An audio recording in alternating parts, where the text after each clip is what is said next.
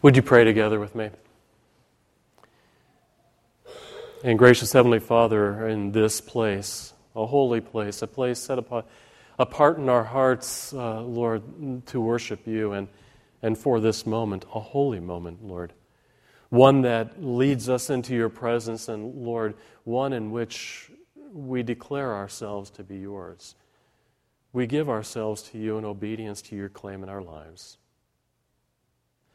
The bread and the cup are before us now, Lord, and with an invitation to be able to see our lives as you see us, and Lord, to remember that you are the Lord of our lives.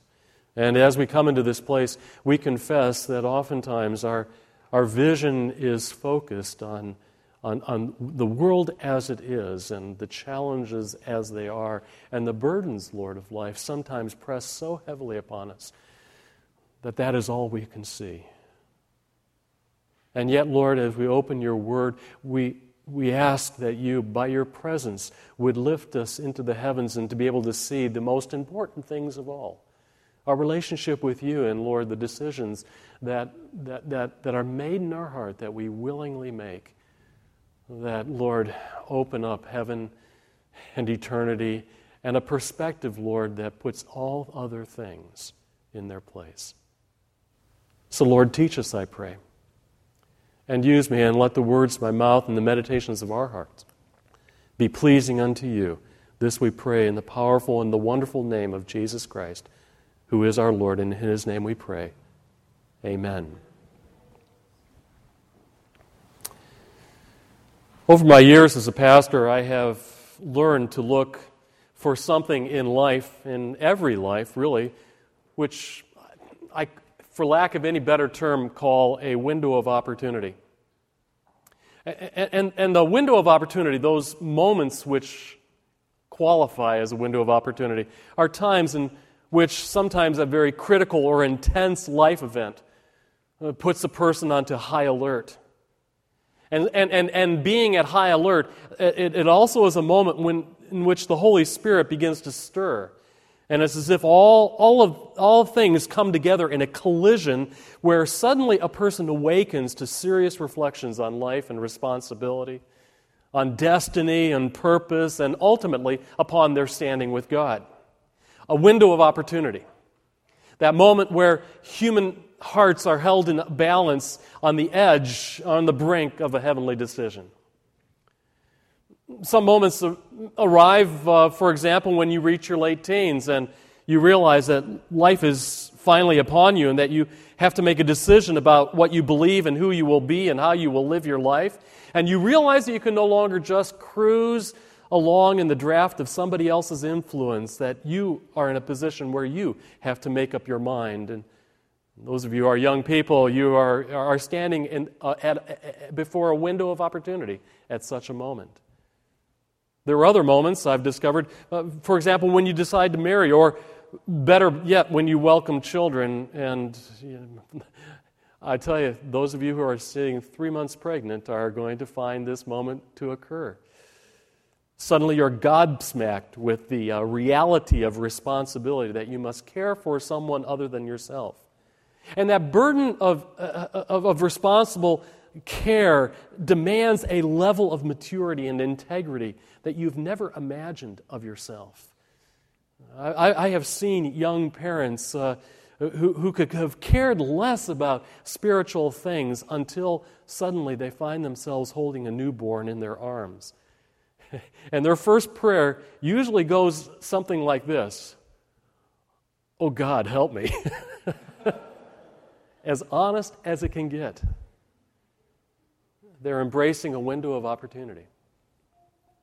There are so many others, but to be honest, the most powerful of all arrives in moments really of tremendous crisis and usually heart-rending tragedy.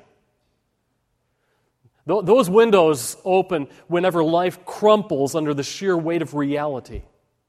It may be the loss of a job or the loss of a relationship. It might be through the diagnosis of a deadly disease, or maybe the announcement of a disaster that has destroyed your life. And whatever it is a crisis you are brought to where your life hangs in the balance.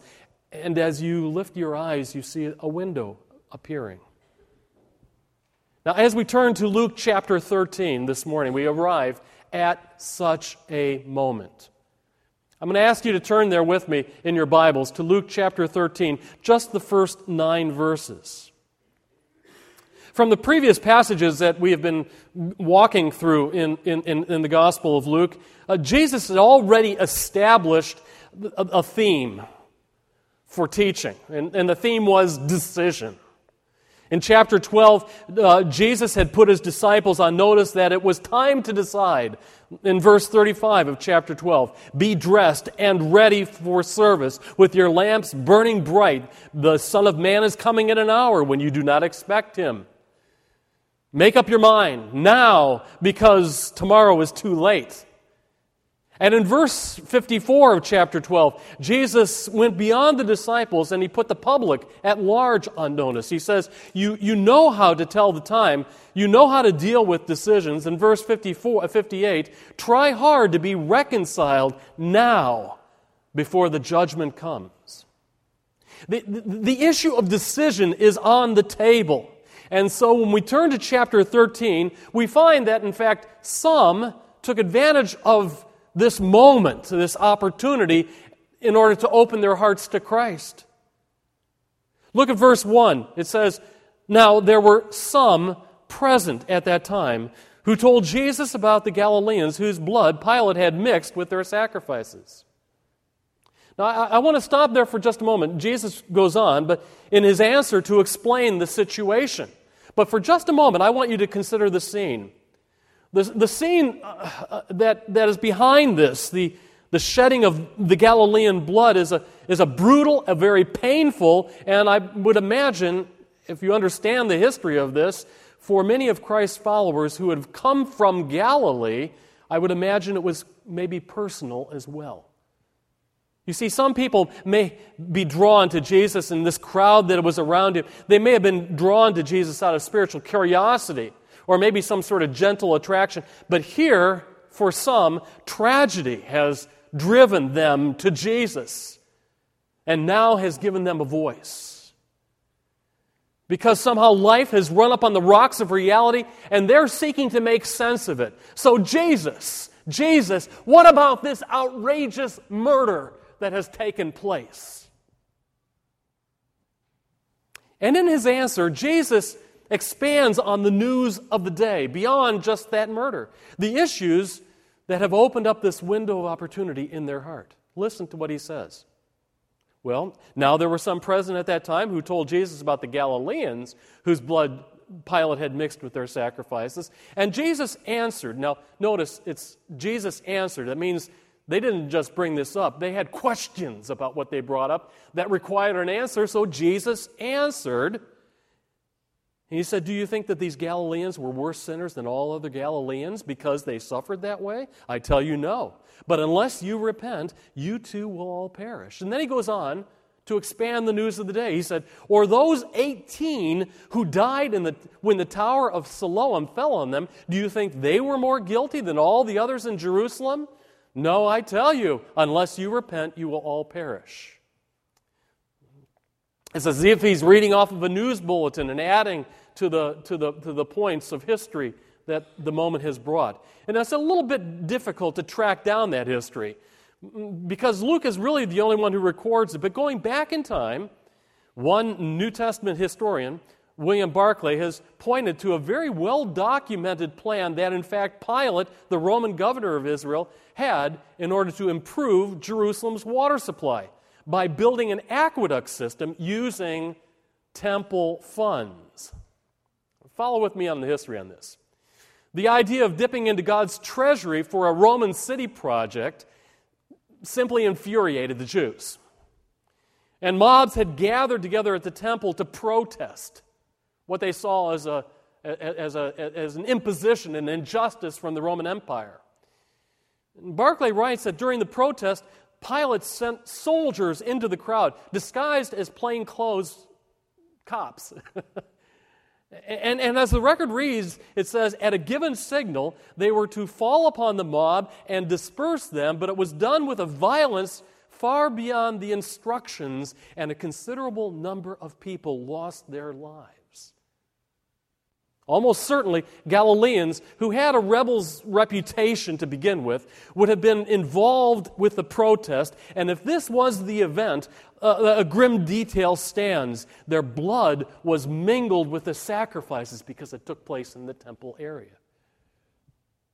The second incident, the tower that fell, may also be related to Pontius Pilate. There's an interesting turn of words that is used here in verse 4. The word guilty can be also interpreted in the Greek as the word culprit, someone who has willingly participated in a crime. And here, Barclay discovers another clue for this moment. These people, the 18 who were killed, I think it's 18, isn't that right, the number? Okay. That were killed, may have been workers who had actually taken part in the work of that hated Roman aqueduct. Many Jewish artisans did, but since the money had been taken from the temple, almost automatically returned their pay to the temple so that they would have nothing to do with the Roman theft. And in the course of construction, however, there was an accident, and 18 died. Some may have been the few that had paid their taxes and may have been viewed as culprits by working on the project, but the fact is they died. And when people die, other people have to make sense of the tragedy.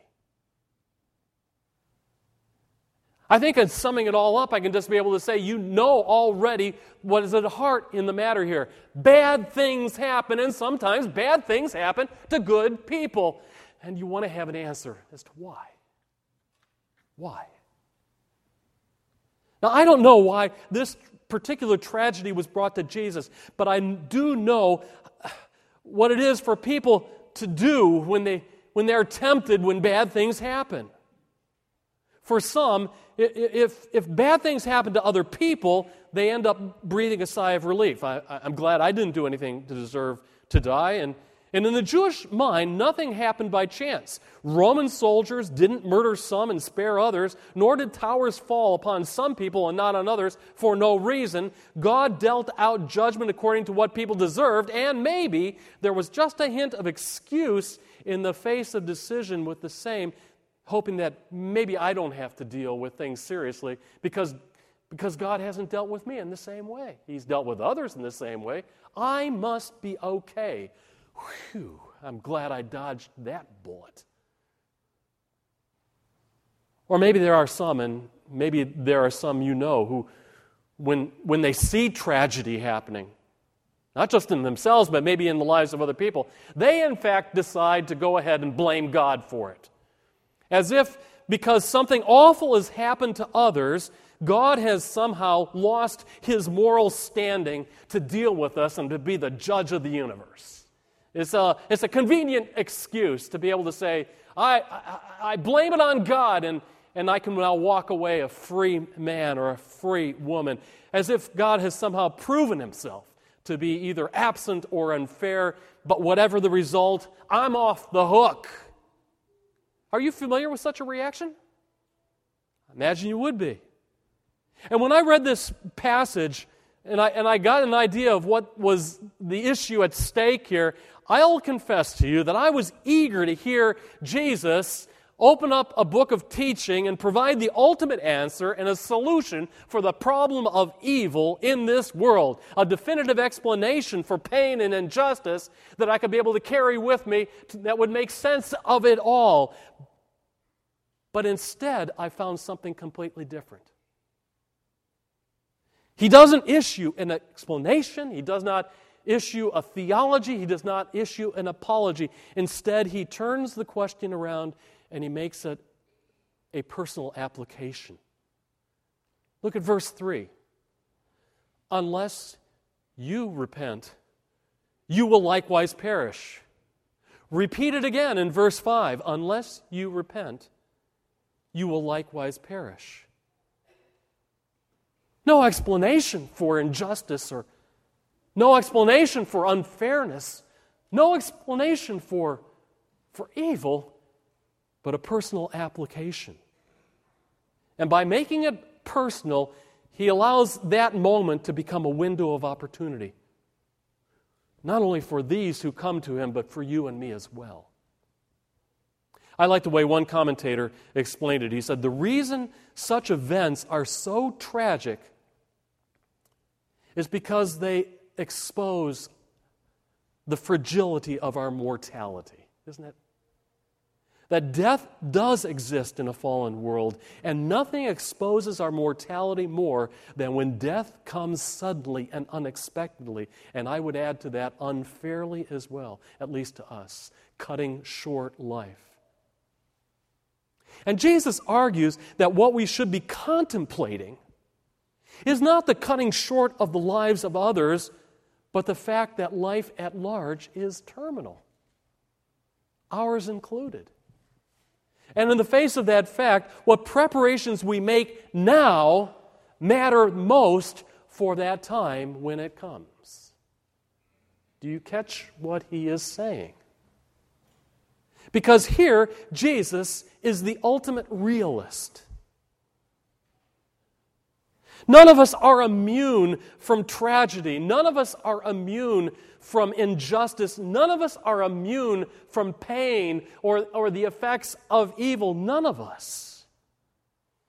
This is not a perfect world, and the statistics for every human being are indisputable. 1 out of 1 die. The big question, however, we must face is, are we prepared for that moment and what lies beyond?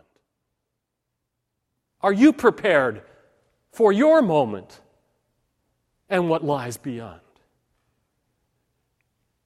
And even more, while Jesus is the ultimate realist here in waking us to the urgency of a decision today and not tomorrow, but today, he is also the ultimate Savior, in that he makes it perfectly clear what those preparations are that need to be made. Repent, he says. Those are the preparations. Repent, he says. He says it twice. These are the preparations. Repent and do it now before it's too late.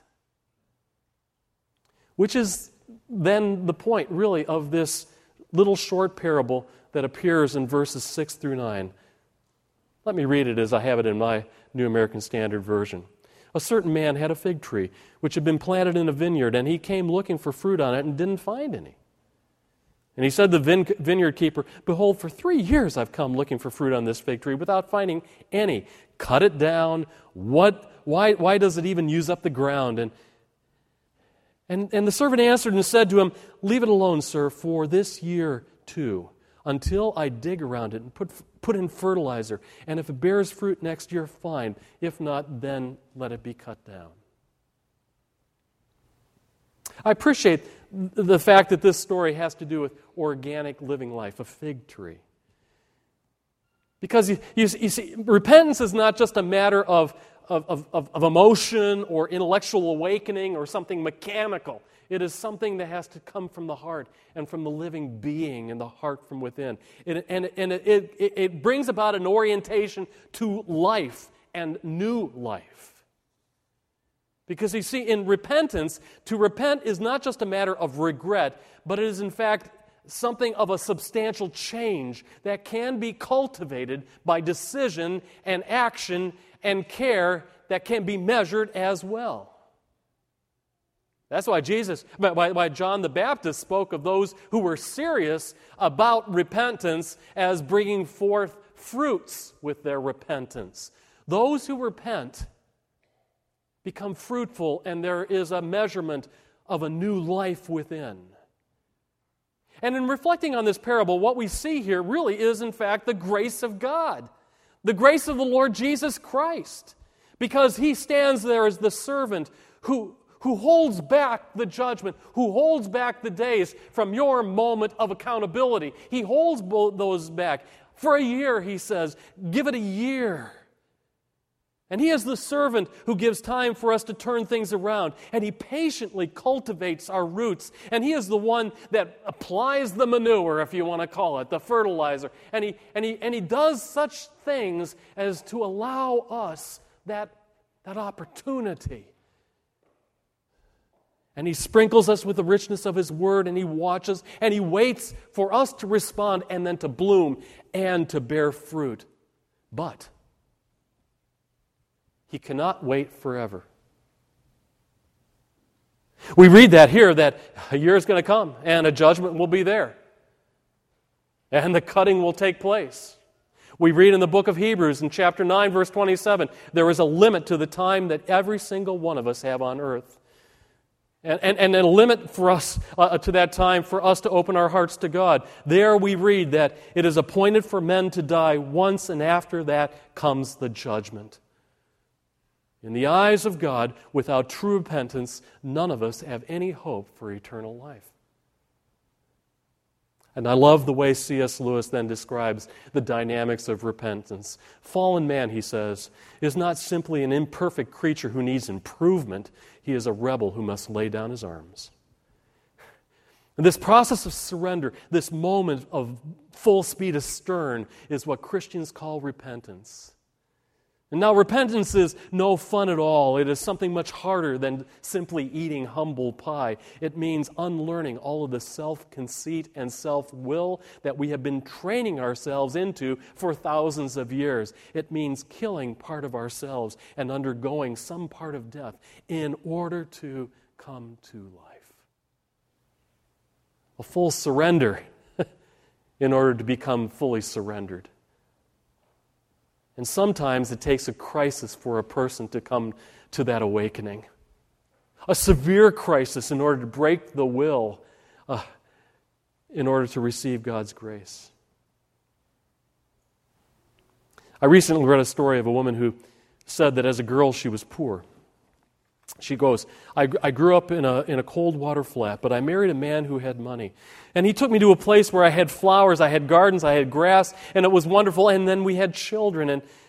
But then suddenly, I became physically sick. I went to the hospital, and doctors ran all sorts of tests. One night, the doctor came into my room, and with a long look on his face, he said, "I'm sorry to tell you this, your liver has stopped working."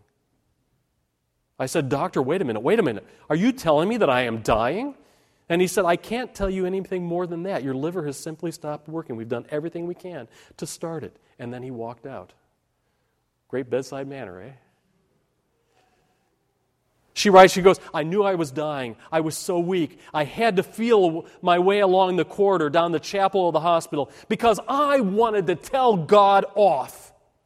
I wanted to tell God, you are a shyster. You've been passing yourself as a loving God for 2,000 years, but every time anyone who begins to even get happy, you pull the rug out from under them, and now you're pulling the rug out from under me as well. I wanted this to be a face-to-face telling off of God."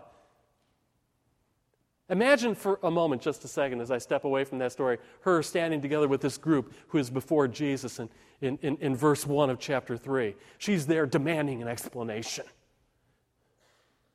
She writes, as I got to the center of the chapel, I tripped. And I must have swooned because I fainted. And when I looked up, I found stenciled along the step into the sanctuary where the altar was, I saw these words: "Lord, be merciful to me, a sinner." I lingered on those words, feeling the heat of my anger suddenly begin to dissolve. I knew God had spoken to me that night. I know He did. She didn't say how God communicated this to her, but what God said was, you know what this is all about. It's about a moment of surrender. It's about bringing you to that moment when you will surrender everything to me. These doctors, they do the best they can, but they can only treat. I am the only one with a cure for you. And as she recounts, she goes, there with my head down and my arms folded in the center of the chapel, I just began to repeat those words that I had seen. Lord, be merciful to me, a sinner. Lord, be merciful to me, a sinner. Would you say that together with me? Lord, be merciful to me, a sinner. Lord, be merciful to me, a sinner. And there she says, I surrendered to God. And I found my way back to my hospital bed, weak as I was. The next morning, she says, After the doctor ran the blood tests and the urinalysis and so forth, he said, your liver has started working again. We don't know why. We don't know why it stopped, and now we don't know why it started up again. And I said in my heart, but I know. God has brought me to the brink of disaster just to get me to turn my life over to Him. What does God have to do with you? Is it tragedy in the world? Is it calamity in your life? What does God have to do to awaken you? Does it really have to lead you to the brink of disaster? Or could it be a moment like this morning where a window is opened and you are given that freedom to respond? I can't think of any better words for a response as we take the bread and the cup than those found in what is known as the Jesus Prayer, and the passages are there for you to see. It is repeated again and again and again and again throughout the New Testament and into our lives. Lord Jesus Christ, Son of God, have mercy upon me, a sinner. As I come to the close of this service, I would invite you, as we then prepare our hearts and as we will take the communion, to take the moment now to prepare your heart for eternity. And with a simple prayer, Lord Jesus Christ, Son of God, have mercy upon me, a sinner. Would you pray with me? Lord Jesus Christ, Son of God, Savior of the world, Lord of my life, I come to you even now, Lord, with thanksgiving, for you are here even now. And Lord, I cast myself to you in abandonment and in surrender. Have mercy upon me, a sinner. And I do so with thanksgiving, for, Lord, even in that confession of repentance, Lord, there is that assurance of forgiveness. Sealed, Lord, in the breaking of the bread and in the spilling of the cup. So, Lord, with a broken heart and with a thankful spirit, Lord, together I come. Each one of us do. Lord Jesus Christ, have mercy on all of us, sinners. But now your children, by your grace, in Jesus' name, amen.